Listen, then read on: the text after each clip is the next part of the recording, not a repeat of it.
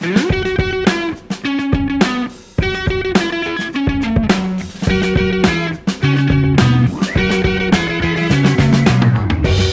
what would you rather live without, air conditioning or coffee? Oh, definitely I would rather live without coffee.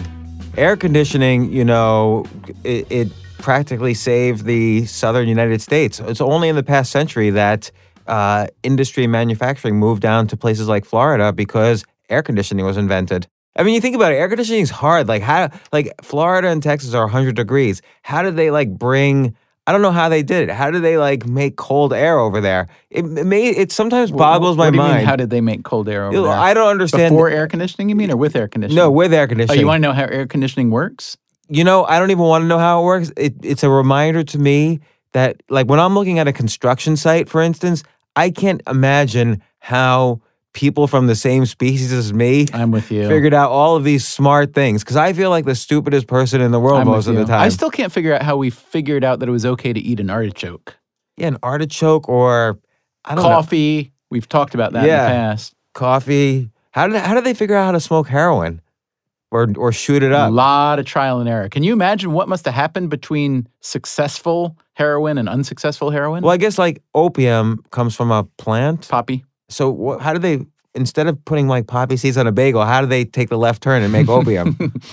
I'm guessing that a lot of these are observations that happen in history, like you notice that a person or animal seems drunk, and then you figure out what they ate, and it turns out that the blank that they ate had fermented and had become alcoholic or whatever, right? That's how that kind of stuff happens. All right, let me ask you a question. Maybe you do know the answer to this, and it's probably related to big corporate America or whatever, but they run everything. Yeah, so except this podcast. Why is heroin illegal, but alcohol and cigarettes not illegal? Well, I know this is a basic question that everyone asks at some point in their lives. Heroin, I think, is a harder argument. We've actually done a fair amount of writing on alcohol versus marijuana. So the thought experiment is simple as this. Imagine that you and I woke up today and the world had, until today, not discovered either alcohol or marijuana, right? Right.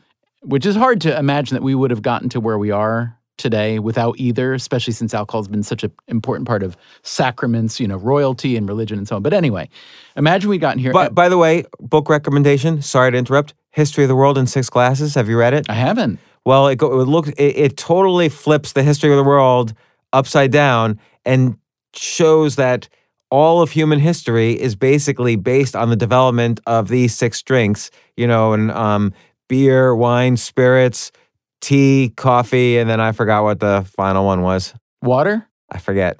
Wow. So what's the name of the book? A History of the World in 6 Glasses. Wow. And what you said about how important alcohol has been for not only sacraments but trade. So we know we get drunk with each other when we end a war and so on. Well, so my thought experiment is simply this. Imagine, if you can, and it will be hard, that we'd gotten to where we are in civilization without either alcohol or marijuana, and then they're both discovered overnight. And then the question is, how will the two substances be treated in terms of being legal or illegal? How will they be sold, regulated, and so on? And I think the most obvious answer is, not saying there's a right answer or a wrong answer, but the most obvious answer is there's no way that there would be such a vast schism between alcohol and marijuana. So even though marijuana has become more acceptable lately in this country, slowly but surely, the fact is that marijuana is mostly illegal and mostly considered a pretty societally damaging drug, whereas alcohol is mostly legal. And even though I would argue that it's societally and physiologically very, very, very damaging overall, maybe not on average, but overall, but anybody can get it anywhere if you're over a certain age and even under a certain age. So, and there's been pretty compelling research that if you try to measure the detriments, the costs in our society now of alcohol versus marijuana, it's pretty easy to make the argument that alcohol is a much, much, much worse drug than marijuana. So do you buy the argument that in the 1920s, as an example, white people were drinking alcohol and black people were smoking marijuana, and that's why marijuana is mostly still illegal and alcohol is legal? I have no idea how true, if at all, that may be. But what I do know is that whenever you look at these, kind of binary situations, like this one is okay and this one is not, we like to think that there's some really logical explanation for them. Like, 300 years ago, a bunch of doctors formed a board to sit down and say, this substance is going to be okay. We're going to approve this one because it's pretty okay for the human being. But this one, we're worried about it. It might have long-term effects. That just never happened. And most of these things that we look at as signposts or landmarks in history are just accidents of history. So whatever the reasons are, maybe it was that alcohol had been used more and longer in more places by people in power, and there was just no way they were going to consider it a bad thing. It's like, I think of doctors. Like we've talked about the story of Ignaz Semmelweis. This is the young Viennese doctor who kind of discovered germ theory before it had a name. And he discovered that one reason that so many women were dying in childbirth was because the doctors were coming straight from the morgue where they were conducting autopsies, and they hadn't thought that there were damaging... And they didn't wash their hands. And they didn't wash their hands. And when he presented this theory, which turned out to be totally right, by the way, he was considered a heretic. And they basically hounded him out of medicine. He ended up dying in an asylum, trying to escape from a lunatic asylum. The point is the doctors, because they were such a strong and self-possessed kind of guild, they couldn't conceive of the notion that they could be bringing harm to anybody because they were forces for the good. And I think similarly, you often see people when they have a position of power or influence, even if it's obvious to the rest of the world that they might be doing some ill, they just can't see it in themselves. Well, do you view that as cognitive bias because they invest so much of their lives and careers into one decision or one set of actions that it's harder and harder for them to stop smoking their own crack, so to speak?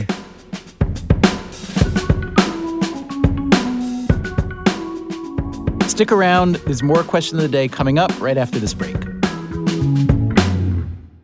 Stephen, I bet a lot of the listeners of this podcast love books. We're talking about books all the time. I'm assuming people love to either read or listen to books. I think you're probably right, James. But I do think, and I've noticed this a lot of people don't have time to read, but on their commute or on the gym or whatever, they have time to listen. Often people want to listen to books. So Audible.com, an advertiser on Question of the Day, has the perfect solution. I think you're probably right, James. I'm constantly right about this. Get audiobooks and listen to those books you've been meaning to read while on the go.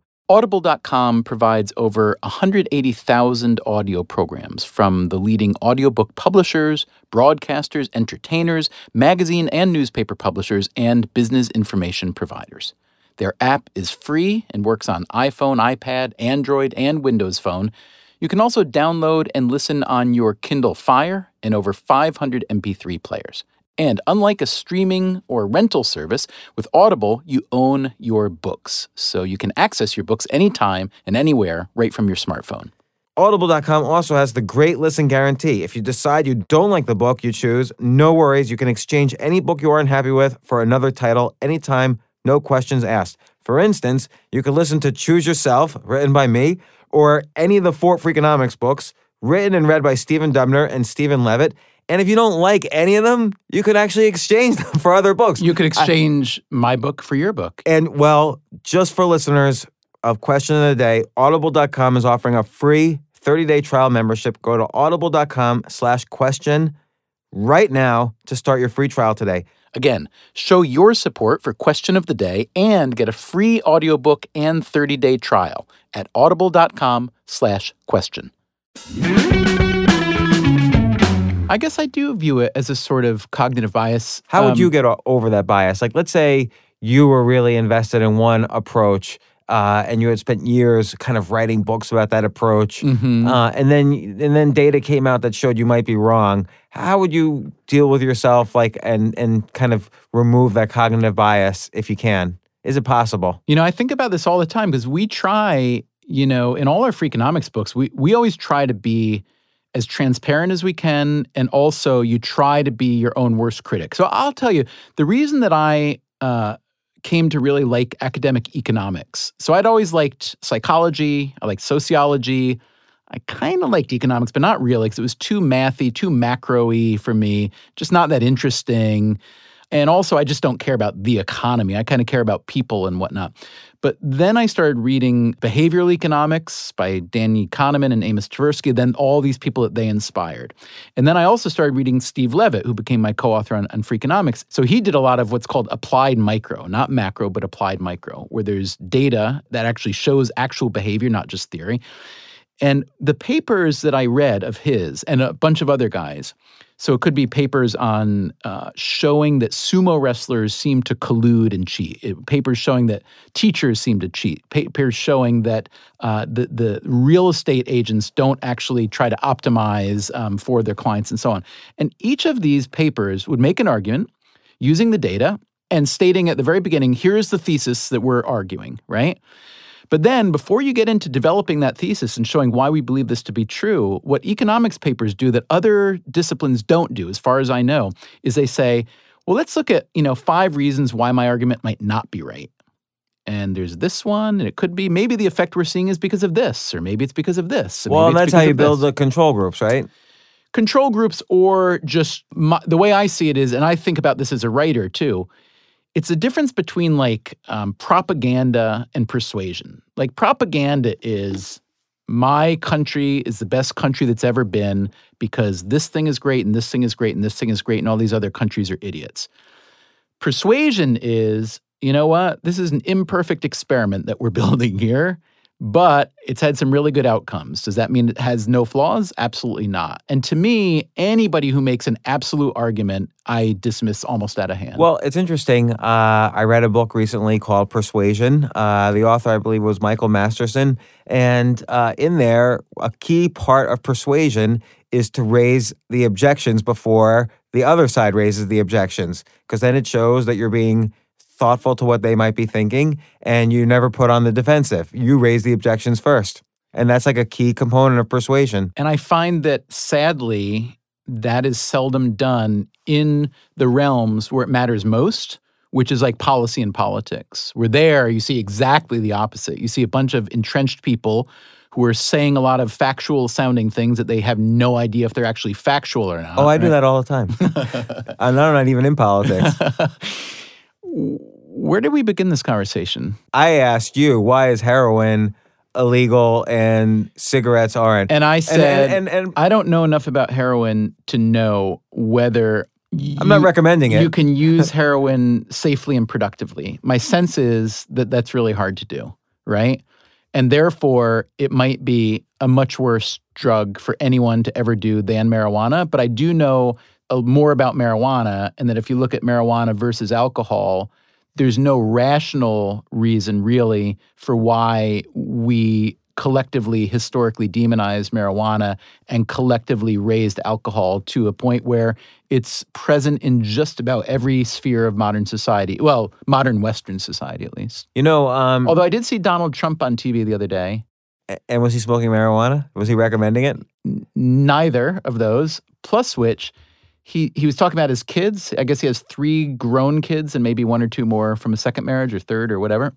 And he was saying that they were talking about Trump's kids who were very involved in helping Trump run his businesses. And they were both saying, the interviewer and Trump were saying that the kids are, impressive and accomplished. And he said, one thing that I told them, I don't know if this is the one thing, but he said, one thing that I told them from the very beginning, no smoking, no drinking, no drugs. And it was interesting to hear a modern parent say that because, cigarettes are still legal, although frowned upon, and alcohol is very legal and not really that frowned upon. But I thought it was really interesting that a guy like that would forbid essentially his children from using alcohol at all. Particularly, I don't know if he's known for being like an anti-alcohol. He's not a drinker. I don't know if he had a story. I think he did have I do. He did have a story. His brother died young, he said he was an alcoholic. So I'm guessing that figured into his premature death. So I had just read this morning, actually, that 1 beer is the equivalent of eating 7 pieces of bread in terms of the number of carbs in there. So just in terms of diet, I could go along with that. I'm pretty sure that's overstated. But I mean, here's the way I would look at it also.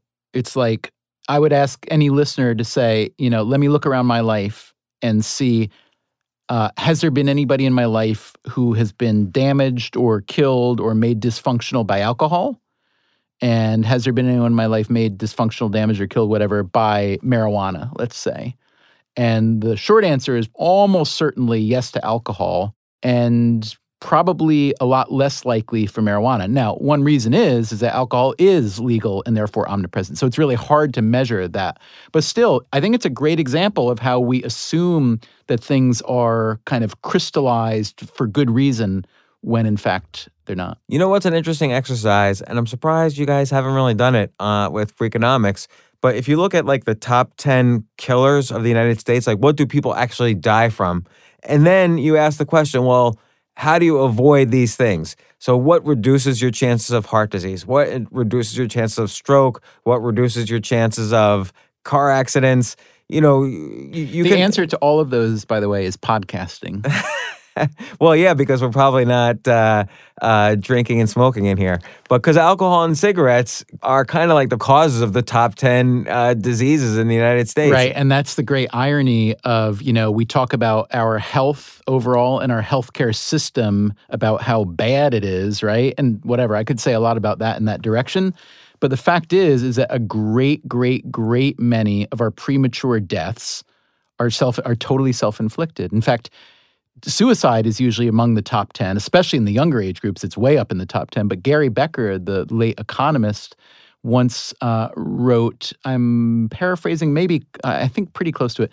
He said, basically all deaths are suicides because we all make a series of choices that somehow consciously or unconsciously, but... That sounds like the sort of thing, though, an economist would say. Because there are suicides where a young person feels psychologically that their set of choices has gone like a funnel. First, it was at the top of a funnel, then it gets smaller and smaller and smaller until they feel like they only have one choice. And that's a very psychological phenomenon, as opposed to I'm going to drink myself to death over a period of 30 years. Mm-hmm. So, which, yes, it could cause heart disease and strokes and Alzheimer's and all these things, but it's not directly, like I'm not jumping off a bridge with that. All right, because this has gotten very depressing, let me just ask you, what is one thing that you've been doing in the past month or whatever that anybody within the sound of your voice could also do to make themselves either feel or be a little healthier? This is going to sound kind of stupid or whatever, but I think finding as many creative things to be grateful for each day makes me healthier. It improves my relationships with people. It lowers my stress levels. It makes me more creative. Like if I'm not feeling grateful, I'm not going to sit down and write, whatever I need to write or have a good podcast or whatever. Even when you're stuck in traffic and you're feeling like, oh my gosh, I'm stuck in traffic. I'm going to miss my meetings with Steven and it's going to ruin my day. It's still being grateful in difficult situations like, oh my gosh, I live in such a great city that everyone else wants to be here. So I'm grateful for this opportunity. So I call that a difficult gratitude problem. And I think solving difficult gratitude problems in general makes you healthier. And I have no scientific studies or economics to base this on, but I know from observing myself in the past 5 years, it has made me feel 20 years younger. Economics is way overrated anyway.